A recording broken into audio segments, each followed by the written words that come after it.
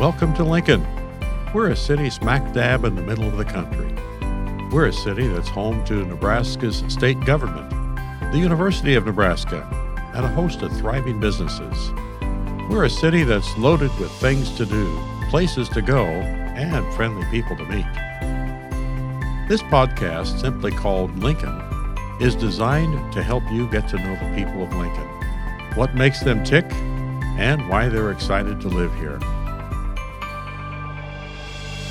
Each episode will feature another of our residents, just talking about who they are, what they do, and how they got here. I'm Randy Bretz, and joining me for these conversations is Marilyn Moore. Years ago, Marilyn moved here to go to college and anticipated an exciting life somewhere out there. But she never left Lincoln. She's been in the classroom and served in leaderships in our public schools and one of the colleges here. I moved here with my family for a job at the university and to further my education. We thought we'd be here for 2 or 3 years, and that was 40 years ago. The people of Lincoln make this community special. We want you to get to know them. We hope you'll enjoy listening to these conversations as much as we have putting them together. And now, let's meet someone who makes Lincoln their home. Today, we are blessed to have a young lady that grew up in Lincoln, went to college in Lincoln, and then went away to college, Yes. and spent some time in Africa. Her name's Katie Heil, and Katie just has a great story. And so I thought, well, I think she'd be somebody that you'd like to meet. So hi, Katie. Hi. We're glad to have you here. Tell us a little bit. I guess let's just start by asking you, what is your Lincoln story? Okay. Well, as you said, I am a Lincoln native, and I grew up here, went to high school and the university. And so my Lincoln story and what brought me back after being away for several years was an experience that I had in high school. I was a sophomore at Pius, and I had volunteered with my mom to welcome a new refugee family that had just recently arrived from Afghanistan, and it was a single mom with 6 of her children. And we volunteered that afternoon, and it was my first encounter with a refugee family. And for me, it was just beautiful to be of help in any way that I could to her. But watching her and her children over the next few years rebuild their lives in Lincoln, and just the amount of support they received from the community and the education, it was amazing. And so I was really drawn to my love of serving refugees then, and seeing how the Lincoln community responded and embraced the family was really beautiful. And really ever since then, that was the fall of 1999. So coming up on 20 years. Holy cow. Wow. Yeah. I've just met you a few weeks ago, and I've heard a number of stories, but I had not heard that one before. Yeah. What a phenomenal story. Mm-hmm. So your mother, how did that come about to welcome that family? Yeah, we were living at St. Joseph's Parish, and there was a volunteer there through Catholic Social Services. She reached out to my mom and asked if we could help furnish the home and set things up. So my dad put together like the bunk beds for the kids, and we moved them in and purchased some, clothing for them and household kitchen stuff. And yeah, it was just, I don't know, really and they didn't speak English, and I obviously didn't speak Farsi. I don't speak Farsi, but just little ways we were able to communicate, and I just have been working with refugees ever since. Now, when was this, did you say? The fall of 1999. 99. And where are they now? They're still living in Lincoln. Okay. Yeah, I haven't spoken to them in a couple years, but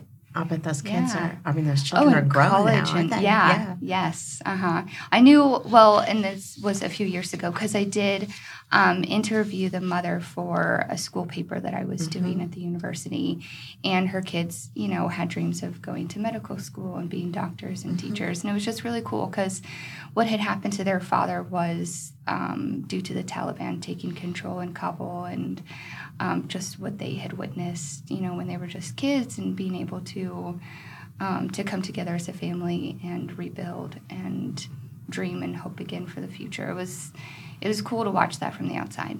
To be for them to be able to be in a safe space where they didn't have to worry about that was huge.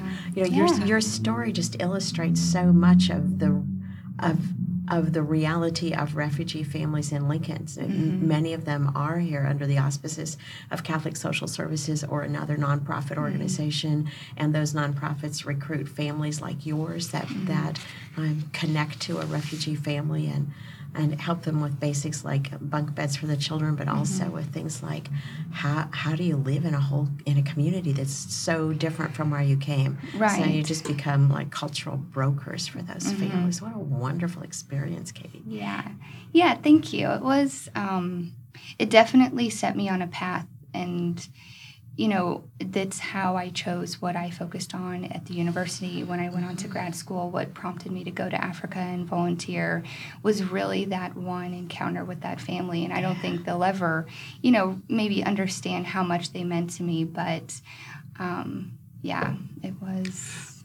I'd like to back up a little bit because you've told us about meeting this family and how that's impacted you. And you just casually said, I went to Africa. Oh, yes. So you got your undergraduate degree at the University of Nebraska, and then where did you get a master's degree?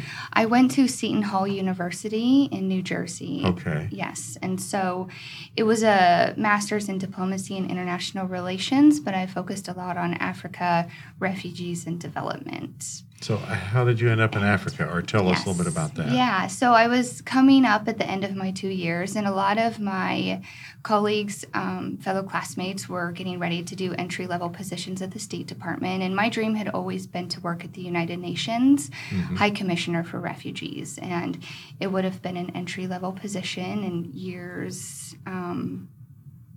doing just a lot of, I think, bureaucratic work. And so I wasn't very excited about, I was because it was my dream, but one thing I was missing was that practical field experience. And my heart had always been abroad, like in Africa and the Middle East and Asia, South America. I loved traveling. And so when I finished up and graduated, instead of pursuing the entry-level positions, I went for 1 year to volunteer in the Democratic Republic of Congo.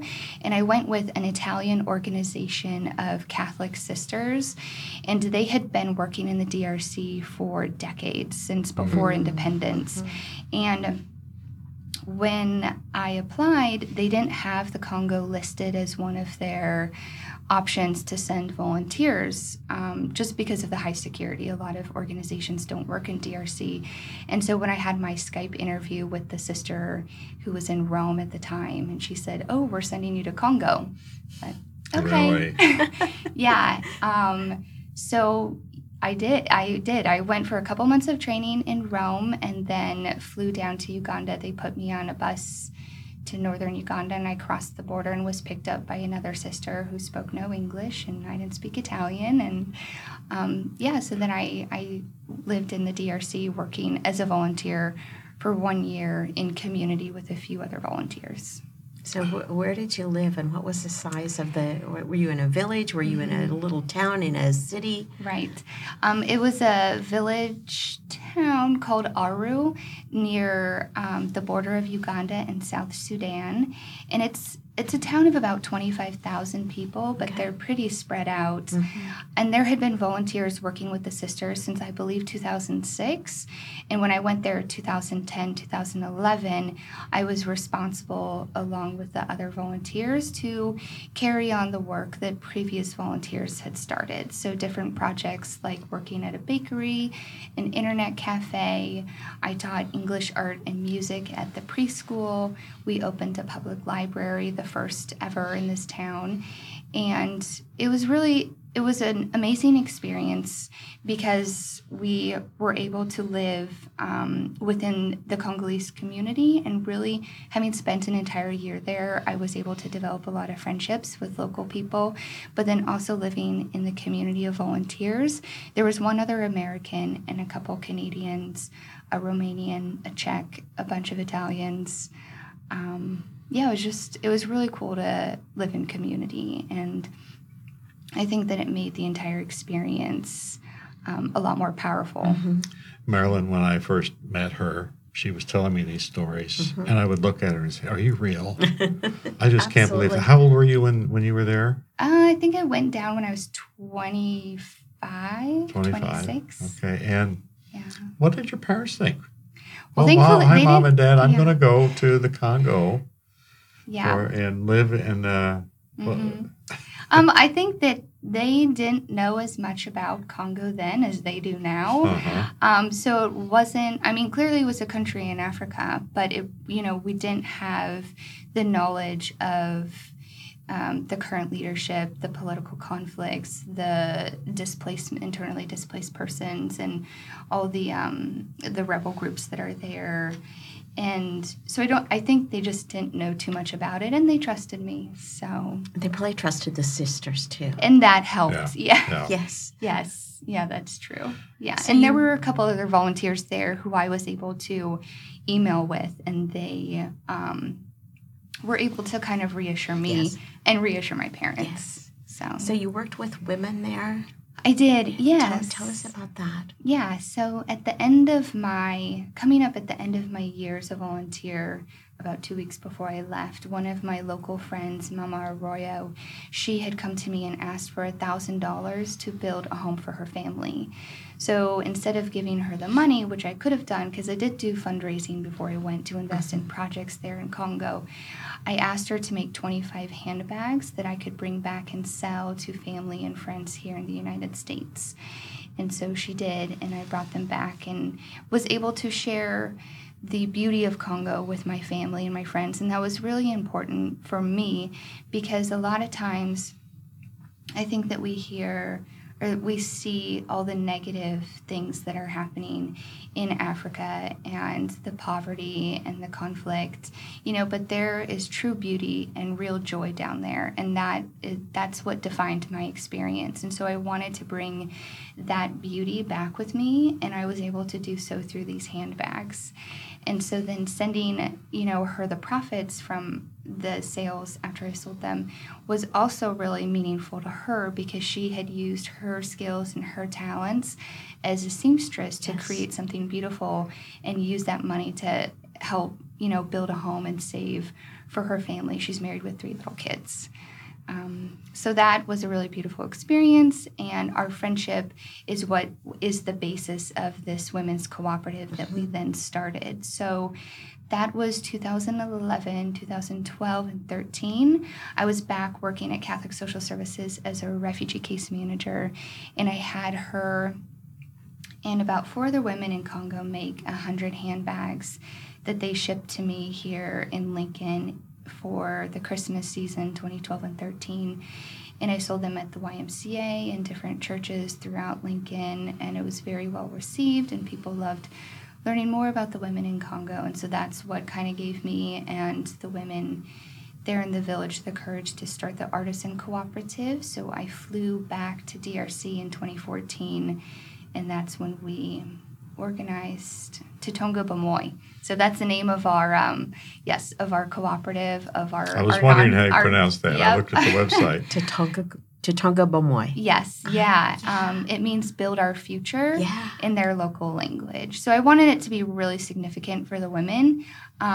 It can be a little difficult to pronounce here, but once you say it, it flows. It does. Yeah. So what's the volume now? I mean, you started with 25 handbags. Then you mentioned 100 handbags. Right. So what's happening now? We've done several thousand products, and So we started with the handbags, and then we moved into making bow ties and neckties for men. Because what I found as I learned more about the fair trade community in the United States was that there weren't a lot of products or opportunities for men here to become involved. And so that's what prompted our men's collection. And then we also do a line of head wraps for women. And we designed them to serve women who are going through chemo treatment or who have alopecia. So the head wraps are very easy to tie. They're pre-sewn a little bit, so very easy to wear. But those are our main products. And then I've done a number of events. I lived in Denver, actually, for the previous 4 years until moving back to Lincoln this year, so 2014 to 2018. And that was a really good opportunity for me to connect with other fair trade members and community, and I was able to learn a lot about what my responsibilities here in the U.S. would be to the women and how I can spread the word of Congo and learn a lot of the business, I guess, behind it, and the marketing and the website design and the accounting and the logistics and the trade, customs. So basically, as I understand this, you are kind of in a business partnership with. Is it more than one village now, or just one village? Or yes. So great question. So we started in Aru, where I had lived in that first year in 2014, and then 2015. I went back and we did a business training because my concern was that, we do have this business relationship where the women are making the product and I sell it here in the United States. But I didn't want them to become too dependent on me placing these international orders with them. And I wanted, them to develop within their own village and their own towns into entrepreneurs and grow their local market. And so when we did this business training, at the end of the week-long training, it was really beautiful. It's a hands-on. They learn, in the beginning, the first few chapters are dreaming big and setting up shop and marketing and customer service and writing a business plan. Just really beautiful basics that we kind of, I think, take for granted here sometimes. But it was really powerful for the women to learn those lessons. And then at the end of the training, they had decided to open up a shop in town. And so we focused on that in 2015. And they served about 600 customers this past year, making different things like they do the handbags for them as well, but clothing, so shirts and wedding outfits, choir outfits, uniforms. So they're really growing locally. And then the most beautiful thing was in 2016, I went back to work with them for a couple months, and they had started a project where they were training young women in our own village how to sew. And these women would qualify to participate in the program with the ladies of Tatonga Bamoy by not having had the opportunity to finish primary or secondary school. So these were really, the women I work with are impoverished, but they are serving, even the more desperate, the poorest of the poor, and it was so beautiful to be able to see the women that I work with who I see as having, little to nothing, but yet taking of their time and their talents and giving of that to others. It was the most beautiful moment. It's so encouraging. What in Lincoln, Nebraska, in your raising, other than the Afghani family, right? What helped you do this? I mean, we live in the middle of the country, and we don't see too many international people. And no. Can you tell me? It just fascinates me. I think a lot of it is just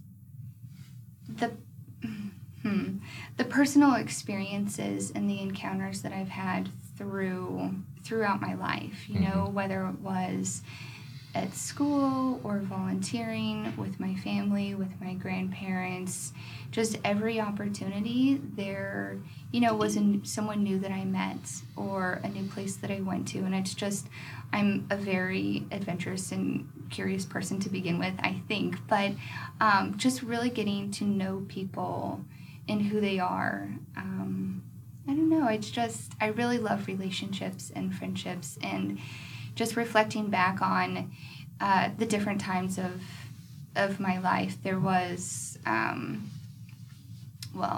had a really rough freshman year of high school. We lived in Iowa for a year, and it was really, I think it's just difficult being in high school anyways, and it was, I just think from that experience, just because I did have a tough time at school, I was able to rely and lean on my family a whole lot.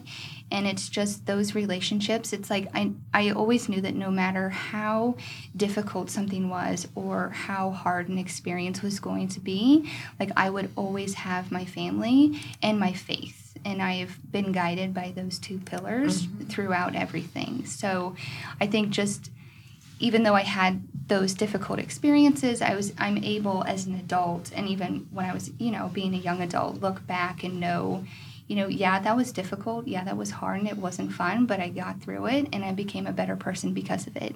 And so I just know that the more challenging experiences I have, the more people I meet, the more opportunities that I pursue, the better person I'm going to become. And that matters to me, because then I'm able to give more of myself and my time to others. Pretty strong mission there, Katie. You can tell. Just wow, that's a story, and it's led you back to the Congo a couple of times. Right. Yes. And then you lived in Denver for a while. I did, yes. Because I came back from Africa and I was in Lincoln for a couple years, and I just didn't feel there were a lot of opportunities for young people here in 2014. So my sister, she had actually just finished a year of volunteer work in Honduras. She's a nurse, and so both of us just decided to move to Denver, and so we did. But she has since moved back. She actually moved back a year after we lived there, and then I came back this Christmas. So what drew you back? Was it your family? Family's a big part of it, and I think I was never going to stay forever in Denver, and so it just kind of made sense to come home. But I was reading and hearing a lot about Lincoln and the growth that is happening here, and the opportunities for young professionals, and I wanted to be a part of it. Lincoln has always been home, and one thing that I really love about Lincoln is that after having lived in different cities and different countries, Lincoln, people in Nebraska, really invest our time in what matters most. And I think we slow down enough to do that, so you don't have the busyness of the city, and you have people here in Nebraska who are so sincere and so genuine, and it's just because it's a slower pace out here, we have time to get to know one another, and I really value that. So I was pretty excited to come home. But you're also able to continue this international business that you've started from right here in the middle of the country. Yeah. Yes. How does that work? What systems do you have in place, and who do you have on board to make this whole thing work? Right. So great question. Up until this point, we've been a for-profit here in Lincoln, and I've now, since having moved back to Lincoln, I've decided to kind of transition our LLC into a nonprofit, because the women in Congo, we actually just purchased land to build a community center, and so their needs. Of course you did. I know. Of course you did. Yes, yeah, it was really exciting, and we communicate through just through texting. So we use WhatsApp, and we can talk every day, which is great, because several years ago when this first started, I was emailing one of the sisters or volunteers to print the email and give to the women, and then, so technology, thank goodness, has stepped it up in Congo, so we get to communicate daily. But we purchased land, and we're going to be expanding our work. So we are now training women in other villages. So we're actually working in 2 different villages now, and we've been invited to 2 more. So their activities are really growing, and I'm transitioning into a nonprofit in hopes of supporting them even more on the ground in Congo. But I do find people in Lincoln are very excited to learn more, are willing to listen, to learn, to commit, to participate. I do have an office at Turbine Flats, and that's been really great. So, yeah. I want to circle back to what drew you to this international love that you have, and you made a comment about Lincoln as a welcoming city for a lot of refugees. Yes. Tell me a little bit more about that. I know Catholic Social Services is very involved in that. Yeah, that, and then Lutheran Family Services also participates in receiving new refugee families and getting them set up here in Lincoln. And I've had the opportunity to also apply with like Salvation Army and Matt Talbot Kitchen, Cedars Home, Friendship Home. And it's just been really beautiful, because with every refugee family that I have met, their gratitude and for their experience here in Lincoln has just been beyond amazing, I think. We do have affordable housing. We have strong private and public schools. We have jobs, for men and women who are coming here to rebuild their lives and serve their families and support their families and send their kids to college. And I think that Lincoln has a great deal to offer, of course, for the basics, but again, like with the people in Lincoln and in Nebraska, and how I mentioned, we invest in what we know matters most, and that's our faith in our family, and then embracing the newcomers. So, are there others like you who have gone to Africa or other countries like you have as well? Who are here in Lincoln? Uh-huh. I believe so, yeah. I'm still connecting with a lot of individuals. I know of a few women here who have worked with women in Thailand and then support their sales from their business, do support purchasing lunches and food and uniforms for kids in Haiti and in Kenya. And so I think that it's certainly the fair trade, ethical trade, global movement isn't as present in Lincoln yet as it was in Denver, but it's coming, and I'm excited to be part of it. I have a question. This is kind of a silly thing, but Lincoln would be better if... fill in the blank. Lincoln would be better if, well, I guess I've only been here in the winter, so it's been a really harsh winter. So initially, I just want to say Lincoln would be better if people could spend more time outside. I think that we've all been, January, February, March were really cold, and even April. So what I love about Lincoln is seeing new local shops opening and local restaurants. And I think I'm a huge fan of breweries and outdoor seating and venues. And so I just think that the more Lincoln grows and the more creativity and ingenuity that we're bringing into our city, it will just happen naturally. So, yeah, Lincoln would be better if we could spend more time outside. Okay. Well, but I think it's coming. Well, and there are some cities that have harsher climates than we do, but they just embrace that and figure out how do you do outdoors in the winter. So Minneapolis does that. Right. I mean, they celebrate snow and ice and cold weather. I'm not sure I'm quite there yet, but given this past winter, I think I need to be, because it is hard to be inside day after day after day after day. It is, yeah. And no, that was a perfect example. And I mean, I remember being in Germany. It was so cold, but there you have people sitting outside. In community, eating, drinking, they do embrace the outdoors, even in the winter. So, Lincolnites, I think we need to do that too. I'll give you something to do in your pastime. Yeah. if you have any pastime. Katie, thank you very, very much. Thank you. Yeah, thank you both for having me. What a great story you have to tell. Thank you. Thanks so much. Yes.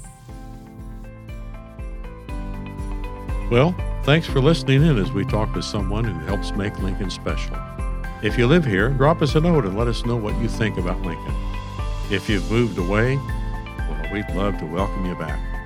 And if you've only heard about or visited Lincoln, we just know you'd love it here. Join us again and catch someone from Lincoln talking about why they love Lincoln and why you should too.